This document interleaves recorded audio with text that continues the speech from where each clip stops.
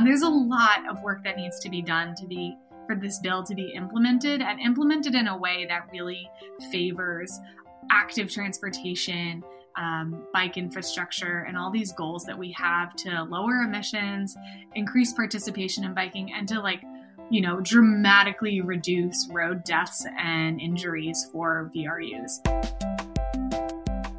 Welcome to the Bike Lane. I'm your host, Jake Siegel. With us today is Noah Banayan, PeopleForBikes Director of Federal Affairs. Noah works on the bike industry's federal affairs portfolio, covering everything that affects the bike industry through federal policy. Noah and her team work on infrastructure, transportation and road safety policy, recreation access on public lands, trade and tariffs, and recently incentives for bikes via tax policy. We're going to be covering what's hot regarding the implementation of the bipartisan infrastructure law and the future of our bike and e-bike policies. Noah, welcome to the show. So great to have you. Thanks for having me, Jake. Great to be here. So before we dive in, we have a lot to talk about. Can you first talk a little bit about what is PeopleForBikes? What is PFB? A little bit high level. A lot of our listeners out there come from auto and infrastructure. And while most of us ride bikes, some people may not know who you guys are. Yeah, I would be happy to. So PeopleForBikes is both a national trade association for the bicycle industry in the United States and an advocacy organization working to make every bike ride better across the country. We represent more than 300 bicycle businesses and brands across the U.S., some global. And we have a foundation that runs a lot of programming with youth, with cities, with data. All of that goes towards making biking better. Very cool. And I could tell you that in my experience, it's awesome having this, what we could like to call pre-competitive area where we can get all of the cycling organizations all on the same page. And we've just had just a tremendous experience at Tome working with a lot of your members and the organization itself. It's been great to get that level of support, and we're really happy to have this conversation and kind of hear what's new. So how has to date or historically has PFB been involved within safety initiatives and policy? So PeopleForBikes was founded some 20 years ago with a mission to bring the bike industry together to advocate for bike infrastructure. And true to our core since that founding, we've been positioning infrastructure, safe, connected, protected, and separated places to ride bikes as core to the goal of safety. And so we prioritize funding and implementation of bike infrastructure above all else. Which is why right now is such an exciting time to be talking about bikes and bike safety. But on top of that, there's more than just the concrete barriers that we're asking for to separate people on bikes from people in cars. There's research that needs to go into vulnerable road users and where they are, and sometimes why they aren't there.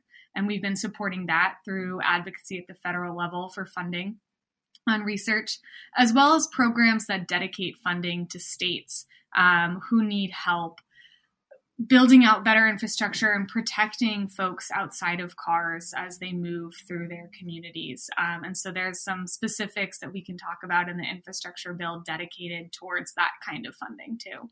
Love it. Love it. And there it is, the vulnerable road user, the VRU, one of the hottest acronyms on Capitol Hill and in Detroit as we're talking about smart cities and smart streets and smart lamps. And, sometimes it feels like a smart toaster, but we're working to bring this in. You mentioned a little bit about that kind of separation, and it's important, I think, to note that for cyclists and other forms of micromobility and even runners to some respect. I mean, we're on the sidewalk sometimes. We're on these paved bike paths. Sometimes we're in the bike lane.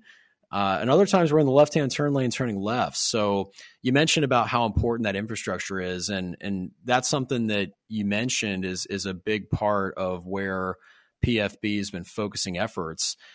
I'm curious about as you guys think about, and you mentioned about the priority of infrastructure, it's more than just folks pouring concrete now, right? I mean, we're talking about multiple stakeholders in this ecosystem. Yeah, absolutely.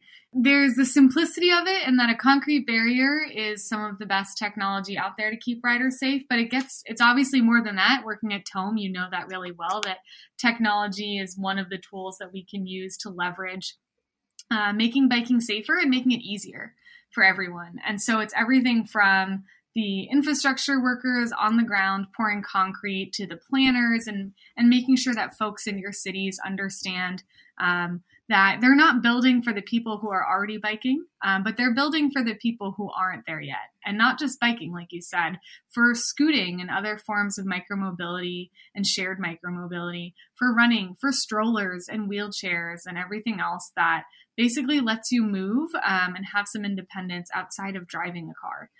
Is really the infrastructure that we're advocating for. And so, one of the best things about working at PeopleForBikes is all the great people I get to work with in our coalition space with advocacy is, it's not just the bike people at the table. It's all of those user groups and advocacy groups and mobility interests coming together for the sake of better infrastructure. Amen to that. I just could not agree more on bringing people together to the same table. And when I first got into this space about 5 years ago, it definitely felt like there was some adversarial vibes where it was like cars versus bikes. And at that time, scooters weren't really out there. So it was like, it's really progressed quite a bit where it's like, hey, we got to share the road and share the infrastructure. And I mean, even as a sports cyclist myself, it's like yesterday, even I was riding north in a bike lane, and there was a young man on an e-scooter going up, and you gotta give a little bit of distance and share the bike lane. So it's not just sharing the road; it's sharing the bike lane. And with the amount of traffic that we have, I mean, in Michigan, we joke there's like 2 seasons, winter and construction. There was like all the construction traffic got poured onto this lane, and I was really happy. It kind of brought a smile on my face that like I'm behind an e-scooter going, I guess maybe 12, 14 miles an hour. And that was totally cool. And like, I feel like that's something that we're all really open to having that conversation. And obviously there are a lot of challenges around accessibility and inclusion that need to be there. And we can't just be focusing on technologies for the affluent, but I love your comment earlier about, concrete can be one of the best and most significant options. So I would like to kind of get your thoughts before we shift over a little bit to what's going on Capitol Hill. Mm-hmm. Historically, PeopleForBikes has mostly been about the rider, like, from the history of PeopleForBikes, mm-hmm. but it sounds like now there's kind of been more of a shift for including infrastructure and vehicle conversations. Is that something that you're seeing as a trend that's going to continue forward post-pandemic? I hope so. I think that's just the way of the future, is understanding that we can't operate in a silo as the bike industry, because we're working on public infrastructure that supports more than just people on bikes. We work with, bike share and scooter share interests. We're working more and more with car companies who want to get involved in the bike and mobility space, who are funding some really fantastic infrastructure work and research. And so I think looking forward, what the focus for policy in our space and on Capitol Hill is obviously funding. That's the name of the game always, and it will continue to be, because states need dollars to build that infrastructure. But the coalition behind the support for all of that kind of funding for Transportation Alternatives Program, the largest source of federal funding for bike infrastructure, is really growing. And we're getting more involved too with like electric vehicle interests and EV subsidies and charging, as that becomes a policy movement too, is how to the federal government fund EV charging. We're at the table, and that's really exciting. One, to be recognized that electric micromobility like e-bikes are part of that transportation conversation in a serious way.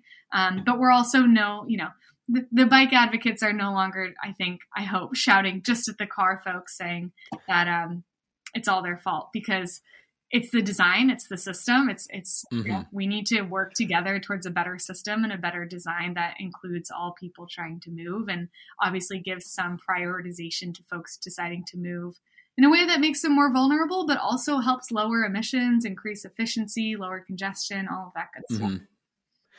Yeah, I've seen that as well in the industry, where everyone's just looking at ways to have more safety, get there faster. And in many cases now in the suburbs, the fastest way to get from A to B is on two wheels, not four. And by no means are we trying to replace anything that's going on with vehicles, whether they be commercial vehicles, including folks like Lyft and Uber. But a lot of this is just around that participation. And I think it's a perfect segue to talk about like what's up in DC. So everybody, I'm sure all of our listeners know about the infrastructure bill, and there's bajillions of dollars that are going to be spent on something. So what are we, I guess from a PFB perspective, what are we seeing from the bill? Who are some of the great allies we've seen for bikes and more generally VRUs, and like what's the latest? I mean, I know that there's been quite a bit of movement and discussion in recent months on this, but curious to hear like what the latest is and what we should be expecting. Yeah, no, that's a great segue to focus into where the infrastructure bill is now. So, right, they passed a bill and all this funding happened and it was glorious and merry and bike lanes were had everywhere. Is not exactly the case. There's a lot of work that needs to be done for this bill to be implemented, and implemented in a way that really favors active transportation, bike infrastructure, and all these goals that we have to lower emissions, increase participation in biking, and to dramatically reduce road deaths and injuries for VRUs. So that's where there's still so much advocacy that needs to be done beyond just passing the bill. So what we're looking at PeopleForBikes, along with many of our partners in the local, state, and federal advocacy space, is the guidance that's coming from the Department of Transportation, mainly going to states and municipal planning organizations, MPOs, and cities and localities on one, like, here's the funding and how you get it. Here's how we recommend you use it, and some parameters for like what gets more access to funding or gets weighted more heavily in that access to that funding, whether it's formula or grant. And so what we're specifically tracking is guidance that recently came out for transportation alternatives. Like I mentioned, that's the largest source of federal funding for biking and walking infrastructure, which DOT recently released.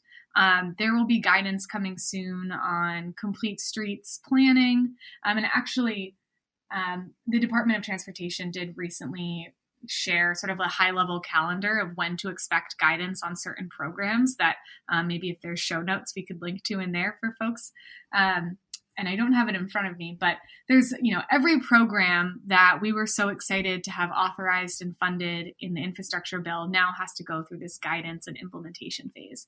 And that's where advocacy at the state and local level is really critical, because now is your chance as an advocate to weigh in on where that funding goes, which projects get prioritized, what missing connections in your bike infrastructure network are needed, what safety features do your streets in your community not have, and how can they get them through this federal funding, whether it's the Highway Safety Improvement Program, TA, like I mentioned, Complete Streets funding, and more that we're hoping to get funded through the appropriations process, like the Active Transportation Infrastructure Investment Program is another one specifically focused on funding the construction of complete bike networks, not just a bike lane here and a bike lane there, but how do we actually connect folks to essential services. That program was authorized in the infrastructure bill, so it was given a bucket. It just, they didn't put any money in that bucket. So now we're looking at the appropriations process as a way to put money in that bucket. But so that's really where we're focused right now, is the implementation, ensuring that local advocates and planners and city officials have the resources they need to prioritize the right kind of projects. And PeopleForBikes isn't necessarily telling them which projects exactly, but, prioritizing how bike projects are going to help them meet so many other goals that these cities and communities have for emissions reductions, equity and mobility, economic recovery, and all of the good things that we know come when you just increase your bike network. It's a lot. So there's a lot there to certainly unpack, and more than we have time on today's show. Across the board, at least for our folks listening, definitely a lot of interest in prioritization. So how does PFB prioritize the efforts? Oh, I have to ask myself every morning, where am I prioritizing my time on this advocacy level? But again, everything that has to do with getting more and better and protected and connected infrastructure on the ground is our highest priority. And so anything that we can do to advance that is like mission number one. And how do we do that equitably and sustainably is absolutely critical to that mission. I think that there's a great point you made earlier about these like missing connections. So in order to have a system, and you mentioned it's a systems approach, there has to be the ability for people, all VRUs, including scooters and pedestrians, not just bikes, to be able to get from A to B. And it does feel like, and as a cycling commuter myself, we have a massive freeway called 696 that separates where I live in Ferndale from our Royal Oak office. It's 3 miles from my home to the office, but I'm doing this crazy zigzag, and it's super sketchy, and there's no easy way to take Woodward Avenue, which for the car people know, that's like one of the original roads for cars, M1, and where the annual Woodward Dream Cruise happens. And there's a green cruise as well with bikes. But it's like there's no simple way. And what I would say, it's safe, but there's a lot of tension just to get from one city to the next. And I feel like that's the sort of thing that certainly concrete can take care of. So it's like you kind of like you have to do all these at the same time. So part of this is pouring concrete and putting in like the right physical infrastructure you can, like ride on. But then there's another part of this, which is around that education or the technology that enables, once that route is there, to be safe. I'm curious around, do you feel like there's any gaps within DC, and this maybe within Pete Buttigieg at the US DOT? I don't know if this is NHTSA or Federal Highway, but do you feel like there are some gaps where this has to be balanced, and every company in the industry clearly comes at it from their lane, pun intended, but are there some gaps across the whole from US DOT that you're seeing that we really need to be focusing in on to like allow all of these different priorities to like be appropriate, so one doesn't go too far ahead of the other, like the proverbial cart before the horse, or the concrete before the bike, or the bike before the concrete? I think it's a great way to phrase it. The biggest gaps that I would say exist right now at DOT are more, the focus there is so heavily on replacing internal combustion engine cars and car trips to electric vehicle cars and car trips. Which is important because that's going to have the highest impact if you're looking about what causes emissions at the largest scale, which is a little bit different from safety, but I'll loop back to it. If you're looking at what causes the most amount of emissions, it's transportation in the U.S. That's nearly a third of our emissions output. And the majority of that comes from passenger vehicles. So they're looking at, what's the largest bucket that we can affect, which makes sense. But there's less consideration given to mode shift, and how do we leverage our infrastructure resources to incentivize more folks to choose ways to move that aren't in a car. And that's where we get into the issue of VRUs, where if we're only focusing on what makes it easier to purchase and ride and charge your electric vehicle, which is important and critical to, our overall safety and climate missions, there's just not enough credence being given right now to the ability of walking and biking and scooting and transit to replace a lot of those trips, and to do so sustainably without, a multi-1,000-pound battery that's still in a car that could still do damage to a VRU, unfortunately. And so when we're looking at it from an infrastructure perspective, where we are been pushing DOT, and what we'd like to see more of is incentivizing via funding ways that make that mode shift safer and easier for folks to choose, because we know the biggest barrier to getting on a bike, and what I would assume a scooter similar, is the perception of safety. And so there's more tools than just concrete to do that. You know, your program and software is a great way to promote safety and make sure that folks feel in control of their safety when they're moving outside of a car and alongside cars. But that focus on mode shift seems to be one of the biggest gaps. That said, I do want to give credit where credit is due at DOT. They have been really focused on some kinds of paradigm shifts with their safe systems approach. National Roadway Safety Strategy is the title for it that they announced last month, I think. And it's, as we're implementing the infrastructure bill, how are we looking at everything from a system standpoint? And how are we taking a safe systems approach so that the design, the funding that the Department of Transportation is giving out to states is going towards designs that are going to support a safe system. So there's understanding there will be errors, but the errors themselves will be mitigated by the design itself.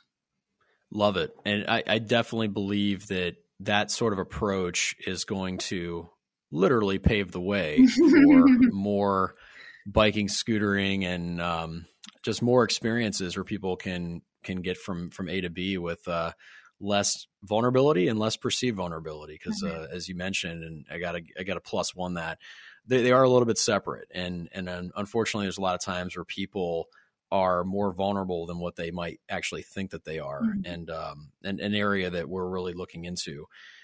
Good discussion point to talk about batteries and charging and emissions. Once we have all these connections made for safe and perceived safe and quick travel on two wheels, most people aren't comfortable riding. And you mentioned even earlier on the show that most people aren't comfortable these aren't about people riding today, that it's about people that aren't. And, you know, I mean, like I said, my commute is a little over 3 miles, and that seems like in range, but a lot of people live a little farther away. So what is the big thing happening in the bike industry that's going to extend the range of people commuting?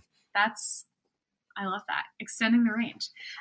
Well, short answer, electric bicycles. They're absolutely a huge part of the future of bikes for transportation and recreation too, but we'll focus on transportation today. E-bikes, for those listening who don't know, are bicycles with a low-speed electric motor and battery that, for the most part, kick in as you pedal or with a small throttle. And when you get on one, that motor is going to help you get up to about 20 miles per hour, and then it's all pedal power afterwards. And some class 3, we have a class system, will get you up to 28 miles per hour. And so what that assist does is, I mean, there's no better way to say it than it just changes the game.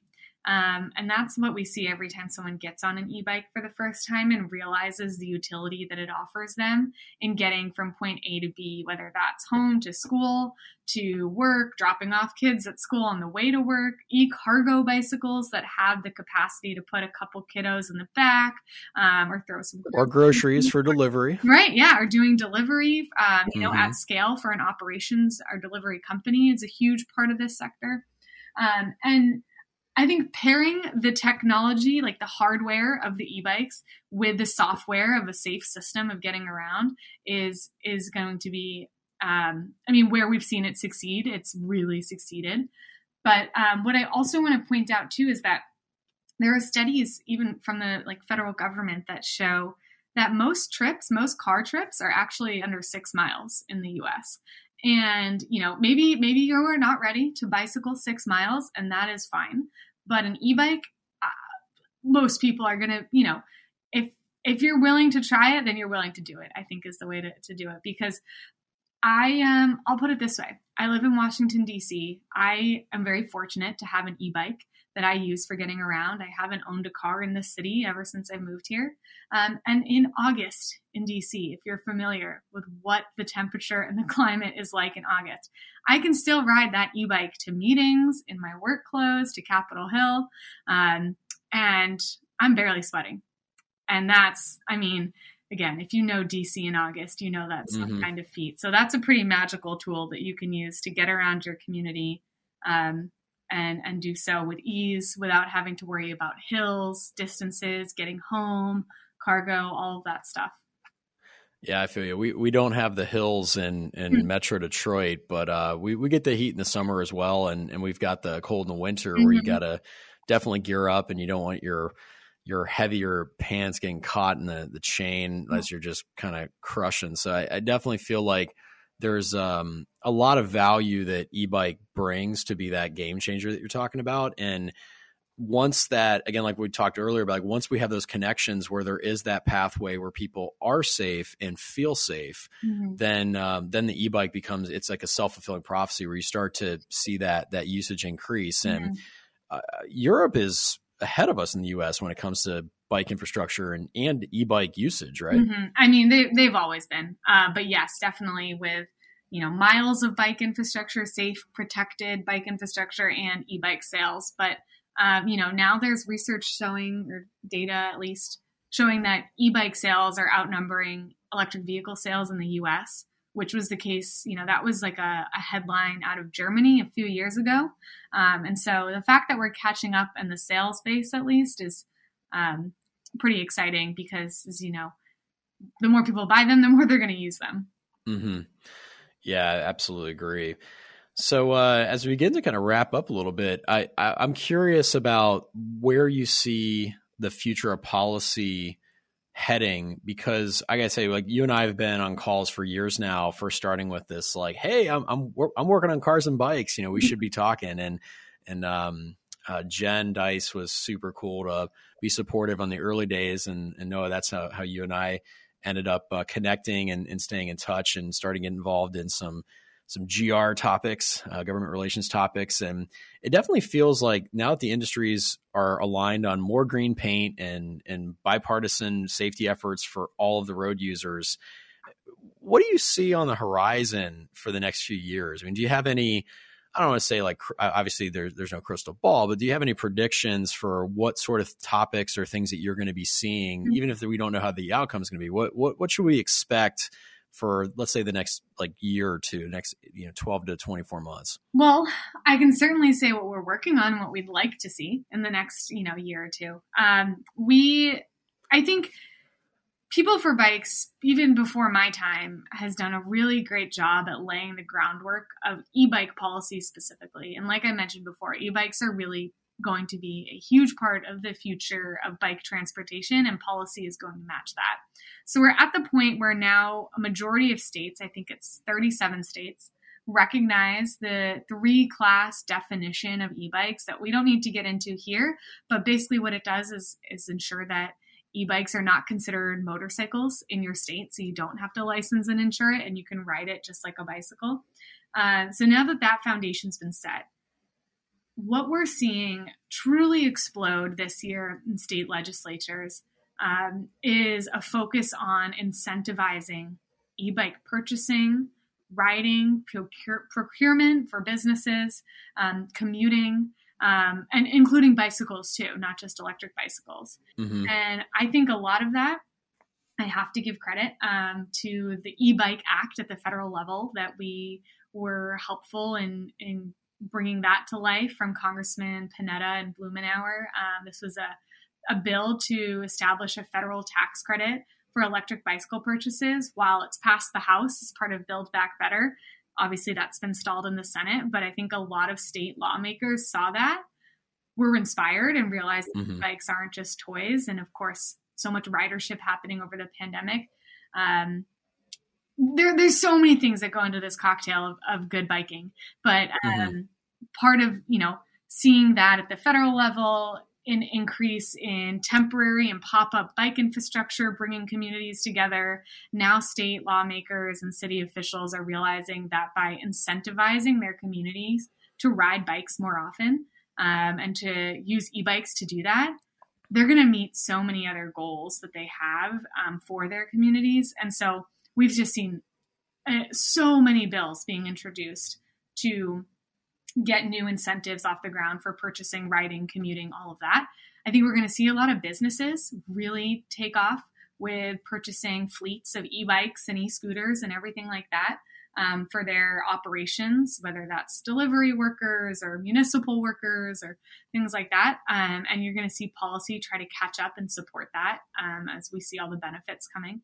And And, ideally infrastructure is just a never ending policy effort. Like, we can always have more and it can always be better when it comes to bike infrastructure and keeping VRUs safe. So the more concrete barriers and the more data we have to see where those people are and where we can support them better, that's what we're going to be fighting for in a policy sense at People for Bikes. Love it. And I got to tell you that it just dawned on me that like having more incentives for e-bikes just makes it even that much more affordable for people to be getting around. And also it's probably going to clear up some of those parking spaces that are so hard to find in big cities. And we're starting to see that stress in the suburbs now, especially as less people are commuting into the office every day. So I could not agree with you more on this. And this is fantastic. Noah, I want to thank you for having your time on the show today.